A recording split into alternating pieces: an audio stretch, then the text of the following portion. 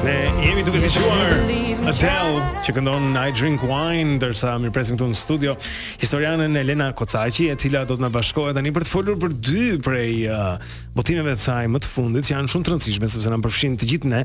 Njëri nga librat me cilën duam ta nisim këtë bisedë quhet Shqiptare dhe krijimi I shtetit grek.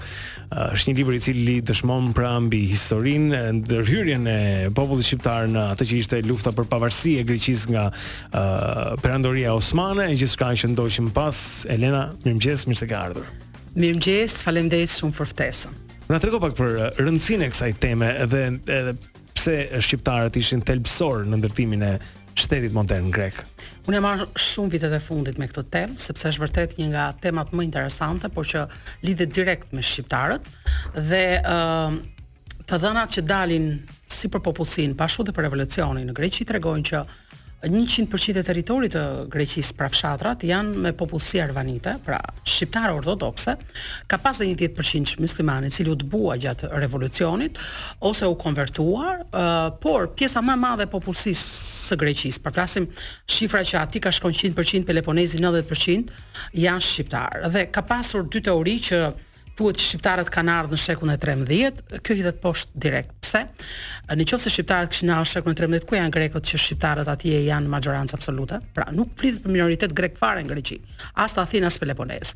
Dhe kur është bërë revolucioni ishte gjithë një revolucion I arbreshve, pra, I ortodoksëve shqiptar, cilët u rebeluan kundër perandorisë osmane, por gjithmonë me një projekt rus, I cili synonte në fakt jo lirinë për arbreshët shqiptarët që truanin kulturën, zakonet, traditën, por synonte një shtet ortodoks ballkanik nën drejtimin e Rusisë që t'i shërbente interesave dhe gjeostrategjisë ruse. Pra, ky ka qenë një projekt I dal nga Ministria e Jashtme ruse, por që në fakt u zbatua nga shqiptarët ortodoks dhe në fund fare pasi shteti grek u krijua, që ndonjë shumë vite pa emër, populli nuk dinte se ta quante veten, do të quhemi Helen, do të quhemi Romak, do të quhemi Arbresh, çfarë do quhemi, dhe si përfundim bota I tha që ju do quheni Helen.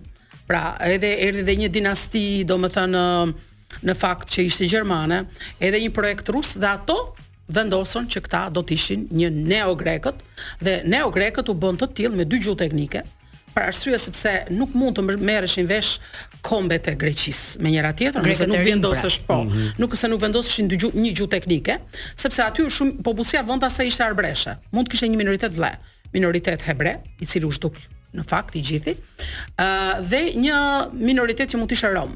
Por me ardhjen e popullsive 123-shin, siç ishin pontët, armenët dhe karamalit turq që ishin ortodoks, asnjëri për dyre nuk dinte greqisht, pra nuk fliste këtë gjuhë. Ishte e domosdoshme që të vendosësh kjo gjuhë teknike si gjuhë e gjithë shtetit grek me qëllim që të bëhej e mundur marrja vesh midis vet komsive brenda, sepse secili në shtëpi mund të fliste gjuhën e tij, shumë arbreshta dhe sot e flasin pjesën më të madhe gjuhën në tyre në përfshatra etj etj. Por ama shteti ka këtë gjuhë, e cila ishte dy teknike, katherovusa dhe dimotiki, u bë një luftë shumë e madhe, madje ka pasur edhe të vdekur në lidhje me çështjen e gjuhës, sepse ka pas edhe përplasje etj etj, si përfundim 176 vendos dimotiki, por me duke ruajtur edhe katherovusën që është komplet teknike, të dy janë teknike, e cila për shumë katherovusa për shok 19 dhe është gjuha zyrtare e kishës e shtetit edhe e drejtësisë. Elena, po ndërkohë çfarë faktesh të pathëna sjell libri për sa I përket luftës që kanë bërë shqiptarët për pavarësinë e Greqisë, dhe nëse nuk do ishin shqiptarët, do ishte krijuar Greqia? Domethënë janë fakte të pranueshme tashmë këto? Unë fatikisht libri është komplet një ndoshta nga botimet unë e vetme në shqip, por që mendoj se duhet edhe në anglisht, e cila e sjell një perceptiv të tillë të situatës, domethënë për të parë situatën në të tilla dimensione, nuk është bërë ndonjëherë në Shqipëri, po dhe jashtë. Dhe ajo që dua të them vetëm është kjo, nuk ka në kryengritje jo komandant grek, po një ushtar grek. Pra janë shqiptar ortodoks. Dhe duhet kemi edhe një gjë tjetër. Nëse shqiptarët ortodoks nuk do të kishin bërë një marrëveshje me shqiptarët musliman, që ishin komandantët e perandorisë osmane, sot nuk do të kishte Greqi në hartë, sepse Greqia nuk është vetëm merit e shqiptarëve ortodoks që luftuan kundra perandorisë osmane, po është merita më e madhe I takon shqiptarëve musliman, që vëllezërve të tyre shqiptarëve ortodoks u dorëzuan kështjellat. Kështu është dorëzuar çdo qytet I Greqisë. Deri në luftën e 1112-s që u zgjerua Greqia. Janë komandantë shqiptarë që ja kanë dorëzuar qytetet pikërisht këtij revolucioni që u bë nga Dhe për shembull kështu u dorëzua për shembull Kalavrita, që ishte qyteti i parë ku bëu kryengritja. Kështu u dorëzua më vonë edhe qytetet e tjera në që kanë qenë në Peloponez. Po Elena, mund të themi që populli shqiptar është edhe më autoktoni në Europë, duke marrë parasysh edhe këtë linjë që ju ndiqni pra këtë histori. Tani, të vim, unë kam një gjë që unë e referohem gjithmonë burimeve historike.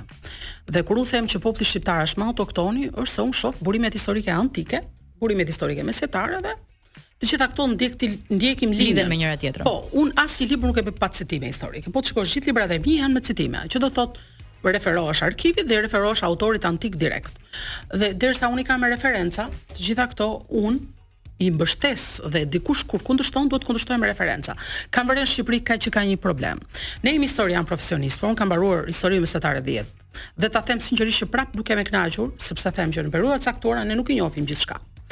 Dhe duke qenë se nuk i njohim, një studius që i shkon kaq thellë një periudhë, pra siç mund të jem unë që merrem me antikitetin, ose merrem me periudha caktuara, me Greqinë apo me pavarësinë, atëherë do thotë që ne e njohim periudhën.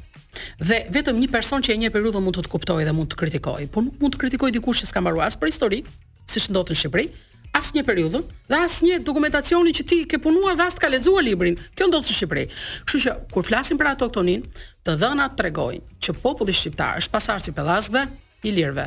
Pellazgët janë epirotët, fatikisht lidhur direkt në territor, pra popullsia toske e Epirit, është quajtur tosk, janë quajtur tosk pellazgët dhe në antikitet, ashtu siç kanë marrë një pjesë e pellazgëve duke emigruar në drejtim të Italisë, kanë marrë dhe i kanë vendosur dhe emrin Toskan sipas Plinit edhe Dionisit Halikarnasit, dhe tjetër, pjesa më në veri ka qenë pjesa e ilirëve, por do të kemi parasysh shqiptarët mesjet quheshin pasardhës edhe të maqedonëve antik e të Epirotëve, sepse vetë Skënderbeu e quhen veten princi i Epirit dhe Maqedonisë, dhe termi maqedon për shqiptarët është përdorur deri në shekullin 19-20 dhe është fatkeqësi kombëtare që sot shqiptarët nuk arrin ta kuptojnë dhe ta mbajnë një term të tillë, sepse mbajtja e termave historik tregon autoktoni. Në momentin që praktis termat e tu me cilën ti je quajtur dhe ja lën të tjerëve, atëherë automatikisht i ke lënë 4000 vjet histori mbras.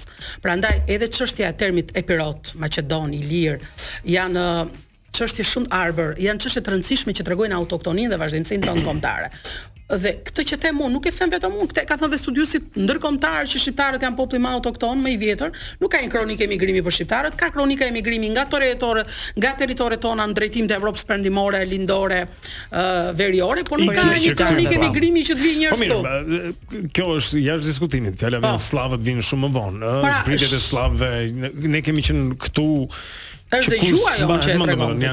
Janë qytetet e antikitetit grek, kolonitë greke ku diun këto domethënë ajo Greqia e lashtë që ka ekzistuar. Nëse ka ndryshim shumë të madh. Një flas gjithmonë që e lashta ishte si Amerika e sotme, po të paktën kështu e konceptoj unë. Po sepse që një qytetrim Pellaz dhe Ilir ka qenë. Sepse edhe qytetrimi i Ilirit ka qenë shumë në zonën që ne jemi.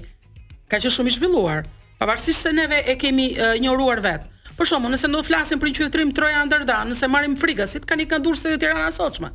Dhe aty kishin një nga qytetrimet më të mëdha dhe më të zhvilluara. Nëse s'do ishte zona këtu e zhvilluar, si u zhvilluan ato atje? Dhe ne kemi një problem sepse ne edhe burimet arkeologjike në Shqipëri, në 90% territorit domethënë të burimeve i kemi të pa zbuluara. Dhe ne që kemi qytete antike shumë edhe më të pasura se çka Roma sot edhe vetë territori i Greqisë. Shqipëria është e mbushur me që do thotë që zona jon ka qenë një zonë e qytetëruar e gjithë, domethënë zona e Ilirisë, Epirit, Maqedonisë, Greqisë së sotshme, se ka pas një popullsi në antikitet. Nuk ka pas, domethënë nuk ka pas këtu që të ketë pengesa natyrore. Ka pengesë natyrore midis Greqisë, ka edhe Shqipërisë sotshme, ka lëviz popullsia lirshëm. Dhe duke qenë se ka lëviz absolutisht as kufia as dogana asgjë, dhe populli lëvizte lirshëm, dhe kështu që populli qytetrimi i Atinës është qytetrim Pellaz dhe shteti spartan ushtarak është një shtet i lirë. Po ndërkaq përmes studimeve për Shqipërinë, Elena ka sjellë një botim për sa i përket Shqipërisë edhe fuqive të mëdha dhe coptimeve të trojave shqiptare. Në ato që ti ke studiuar në burime arkivore, fakte, si e coptuan Shqipërinë, çfarë ndoqën? Kjo është tema ime doktoraturës që ka punuar 5 vjet dhe një 2 vjet mbas 7 vjet për atë librin Shqipëria dhe fuqitë e mëdha, është një libër vetëm me dokumente arkivor, janë mbi 1500 dokumente të cituara dhe fatikisht kjo është në vazhdon e asaj historisë. Coptimi i trojave shqiptare u bë me manipulime historike nga slavët rusët. Pra që shqiptarët do të thonë u përvetsua historia antike, u përvetsua dhe me këtë u kërkua që këta nuk ekzistojnë, kjo është e një Greqie imagjinare, kjo është e slave, kjo është e këtyre dhe me këto pretendime u coptu Shqipëria në Londër. Nënvizon edhe kam përshtypjen unë rrezikun e ignorancës. Domethënë ky popull u lanë errësirë për shekuj me radhë. Absolut. Edhe sot tek kësaj dite bëhet një ta politikë. Dhe kush ishte dhe tani ishte shumë kollaj për të thënë që hey, këtu kemi që ne ju jeni fare, domethënë s'keni as histori asgjë. Po pra, por sot bëhet një punë shumë, duhet bërë një punë shumë e madhe nga ne, se dhe ne që punojmë në këtë fushë nuk është se kemi ndonjë mbështetje. Më shumë na mbështesin faktorin ndërkombëtar, sa na mbështesin për shembull akademikët këtu brenda, të cilët për mendimin tim nuk janë askund në lidhje me këto çështje. Dhe tek fuqitë e mëdha do kemi parasysh këtë, që ne dum apo s'dum, fati jon ishte vendosur nga ato. Sepse të gjitha shtetet ballkanike u krijuan nga Rusia për interesat e saj, ndërsa Shqipëria u krijua po nga fuqitë e mëdha në një farë mënyrë me insistimin e Austrisë, se mos kishin Austria në atë kohë që kishte interesat e veta, ne nuk dim do ishim kriju dot si shtet apo jo. Ka qenë thelbësore Austria. Ka qenë shumë thelbësore, siç ka qenë Amerika në 99-ën për Dardanin apo për Kosovën. Kështu që në këtë prizëm, gjithë studimi tregon se si fuqitë e mëdha bën skena dhe prapaskena për coptimin e Shqipërisë, mendoj se Shqipëria dhe fuqitë e mëdha duhet të jetë tryezën e çdo politikani në trojet shqiptare për të kuptuar të gjithë politikanët kanë punë tjetër. Po kjo është çështja, duhet ta kenë, sepse ata që merren me politikën e madhe, politikën e jashtme, por edhe kryeministrat apo presidentët, patjetër duhet njohin faktorin gjeostrategjik, mënyrën se si kombi shqiptar është rrudhur, ka ardhur deri këtu, interesat e fuqive të mëdha që ti të dish të krijosh sot marrëdhënie me to, sepse nëse ti sot nuk e kupton këtë rëndësi, atëherë ke shumë të vështirë të krijosh edhe sot. Prandaj ky libër është sigurt të jetë edhe sot në atë gjeostrategji dhe në interesat që krijohen. Dhe politika shqiptare në faktikisht në këtë fushë neve gjithmonë kemi nxjerr politikanë, dua ta them që të cilët nuk kemi si popull, nuk kemi kërkuar që politikani të jetë i ditur. Por ky është gabim i madh, sepse një politikan i paditur të çon drejtim të paditur, ndërsa i politikan që njeh mirë popullin e tij dhe një mirë shumë sigurisht, edhe të mbron, edhe i dhimbsesh, dhe të do si popull. Ndërsa një politikan që nuk e di se çfarë populli qeveris, këta nuk e kanë idenë që qeverisin popullin më të vjetër të Evropës. Këta nuk e kanë idenë që qeverisin epirotët, qeverisin maqedonët që pushtuan botën. E kupton? Qeverisin ilirët, popullin më të fuqishëm të antikitetit, qeverisin pellazgët, që ishin populli më i kulturuar dhe më i qytetëruar në antikitet, sepse ai ka pellazgët tuhet lind gjithë qytetërimi evropian. Tani thjesht i politikan në Shqipëri dhe qeverisë icon do të thon ku lindi gjithë qytetërimi evropian dhe nga bazat e qytetërimit botror, seriozisht është privilegj i jashtëzakonshëm dhe përgjegjësi shumë e madhe që këta se kuptojnë. Meqense jemi këtu tek ngjarjet politike, po edhe ngjarjet historike, më fundit është kjo e zgjedhjes së një kryeministri shqiptar në Maqedoninë e Veriut, që është Talat Xhaferi, dhe konsiderohet një moment historik. Ju si e vlerësoni dhe si e gjykoni këtë? Okej, është unë kam imagjinuar që jo vetëm në rajon, por shqiptarët do të jenë në majat e pushtetit dhe në Evropë, NATO edhe më tej, sepse këto fëmijë tanë që kanë lindur jashtë, që janë rritur e zhvilluar, sigurisht ne kemi një çik ambicie për të qenë lider. Fatikisht Maqedonia, e thash, dhe emri dhe trashëgimia është e shqiptarëve, pavarësisht se slavët aty kanë ndërhyrë, se nuk është Maqedonia slave. Slavët kanë ardhur 1000 vjet më pas kur kanë lindur. As këto grekët artificial me gjithë maqedonët artificial, të dyja palë duhet vërtetojnë që janë shqiptar, pa të pretendojnë se kanë lidhje me Aleksandrin apo me diçka tjetër. Okej, është dakord, kemi 4 kryeministra zyrtar në Ballkan dhe 2 jo zyrtar, sepse janë të 2 kryeministrat në Ballkan, janë 6 të gjithë, sepse edhe i Greqisë realisht mamane ka shqiptare. Kështu që edhe çik botutje, po nuk dua ta them për kë. Dhe prandaj, kështu që ne e kemi genin e liderit, kështu që në këtë prizëm problemi është se ne këta të tanët na bëjnë dëmin më të madh se ç'na i bëjnë tjerë, sepse ne nuk kemi problem se nuk kemi lider. Ne nuk kemi problem se nuk kemi ambicie për lider. Por ne kemi problem se këta liderët nuk bëjnë për ne, që janë egoist, që janë ambicios, që janë për vete. Mua nuk më intereson se kush je. Mua më intereson ç'a bën për shoqërinë. Mua më intereson ç'a bën për Shqipërinë, për popullin. Po Eleni, për të kthyer edhe një herë librit të Shqipërisë dhe fuqive të mëdha. Cila mendon se është patricia më e madhe?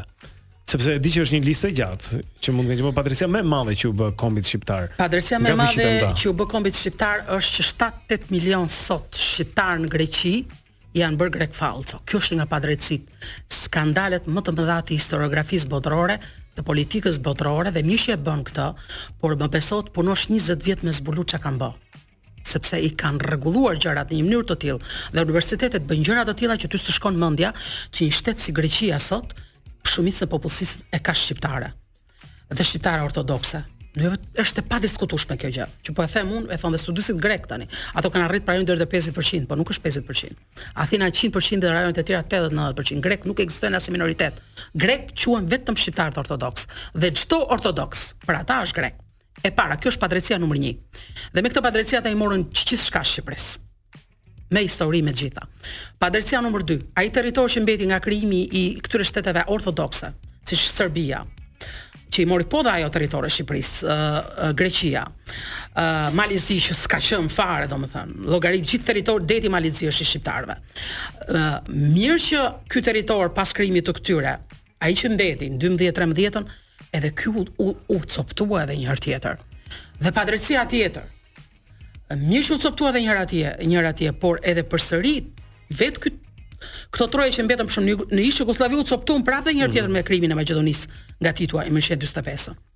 Sa po të ishin bashkë sot ishin një shtet I pavarur, po s'janë. E kupton se çfarë padrejtish? Pra, shqiptarët këto nuk janë asgjë, këto treja. Në krahasim me ato planet që kanë pas këto, për me shtu kombi shqiptar nga Ballkani, me luftrat ballkanike përpara një shekulli. Kjo ka qenë shqiptarët, domethënë janë populli I cili ndoshta sot janë genociduar, ndoshta është populli I cili mbi të cilin është bërë një nga holokaustet më të mëdha, dhe holokausti mbi të cilin është bërë mbi popullin shqiptar, mendoj një gjë që ka baza shumë të mëdha fetare. Prandaj ne do të kemi shumë kujdes, sepse ndarja në Ballkan ka qenë fetare. Muslimanët shqiptarit bën Turqi, I asimiluan I vran këto që u bën krijon shtetet ortodokse, siç ishte Rusia, siç ishte plan rus ky, dhe nga ana tjetër ortodoksit shqiptar u morën u vendosën brenda shteteve slave dhe Greqisë, dhe mbeti ishte ky territor këtu. Pra këtu është dëbur popullsi, këtu është asimilu popullsi dhe tek ne ky territor që mbeti për shkak të Austrisë arriti që të mbjetoj popullsia. Po nëse s'do kishte qenë Austria në 12-13 planet e fuqive ballkanike kanë qenë të tilla që më besoj që nuk e kishin fare probleme dhe jo të zhduknin nga harta, po të zhduknin edhe nga harta etnike, jo nga harta shtetërore që po. Kështu që janë coptimi një dhe asimilimi, dëbimi, konvertimi dhe vrasja e miliona shqiptarëve janë 2 nga krimet më të mëdha që kanë ndodhur mbi kombin shqiptar. Jo vetëm mbi ne, por një nga krimet më të mëdha që kanë ndodhur në arenën ndërkombëtare. Në faktin që pavarësisht gjithë këtyre kombi mbijetoi, gjua mbijetoi sepse ishim një popull me një shtrirje shumë të madhe. Pra, ne ishim një popull para 200 vjetësh që shtriheshim nga deti Mesdhe, Peloponez poshtë, sepse Peloponezi ishte pothuajse gjithë shqiptarët me gjithë Atikën, edhe akoma vazhdon të jetë sot, pavarësisht se popullsitë e 123 që proi Turqia, u prun nga Turqia dhe nga zonat e tjera të Azisë janë vendosur më shumë në veri, zonën e Traksit, Maqedonisë, dhe sot për shembull Greqia e klasike është shqiptare. Ti filloje si territor nga Mesdheu dhe dilën Dalmaci, pra me territorin e Malizit sotshëm detit. Dhe filloje nga zona e Adriatikut dhe dilën e Egje dhe madje deri në zonën e Trakës dhe potat e Konstantinopolit. Nga gjithë kjo shtrirje u rrudhe dhe mbeti kjo pjesa e vogël. Kjo ishte dhe bjetesa erdhi si pasojë e gjeostrategjisë që atëherë kishte interes austriakët dhe sot kemi interesa amerikane në rajon.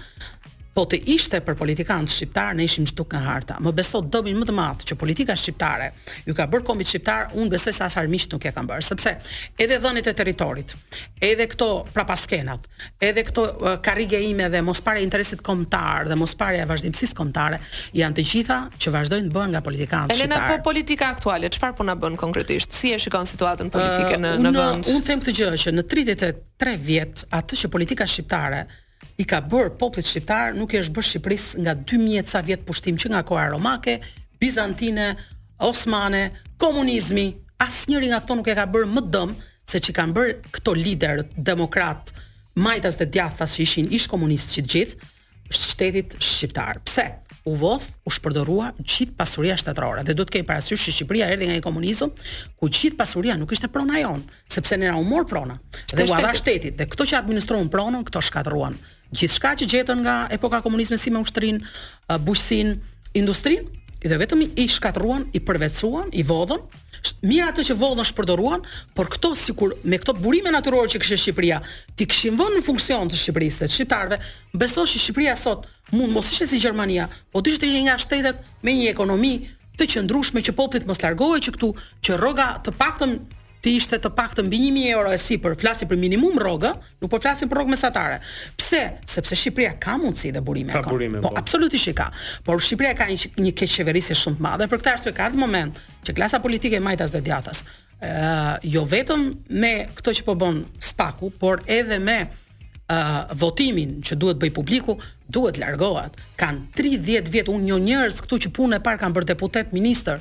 Ti s'mund bësh punën e parë ministër 35 vjeç. Dhe ti s'mund bësh punën e parë ministër apo deputet 35 vjeç, ti vjen pasin kontribut, pasin karrierë dhe ti shkon në majat e pushtetit. Çfarë mund presu nga ti ku ti për jetën tënde ke qenë i papërgjegjshëm? Si mund të jesh ti i përgjegjshëm për popullin tim dhe për vendin tim? Pra, në këtë rast ne duhet kemi më shumë merit. Dhe populli duhet fokusohet pikërisht si vit e politikanëve duhet të jenë publike, figura e tyre publike, pasuria e tyre duhet të jetë publike. Unë s'kam turp deklaroj as pasurinë, as civil, as gjë në momentin që duhet marrin funksion publik, sepse nuk kam asnjë qindar pa tatuar dhe nuk kam absolutisht asnjë për të fshehur publikut. Gjithçka në Shqipëri i fshehin me arsim, me merit, me gjitha. Keni miliarda ju që shisin. Ne që shesim fatikisht ne mundohemi që të marrim librin në treg, sepse ne që shesim libër merrim me punë të tjera sapo të ishte për librin, më beso Bledi, nuk do mjeton. Nuk do të arrin ti votonim jo dashuria, pasioni, absolutisht. Është pasion dhe pasion i jashtëzakonshëm. Shumë faleminderit Elena. Bledi ishte një kënaqësi. Sa shumë bukur, faleminderit dhe juve. Elena Kocaqi, historiane, ishte me ne në studio, ndërkohë ne ju lëm një pushim shumë të shkurtër këtu dhe kthehemi në anën tjetër për të vazhduar programin. Wake up, wake up. Po ndiqni Wake Up në Top Radio e Top Channel.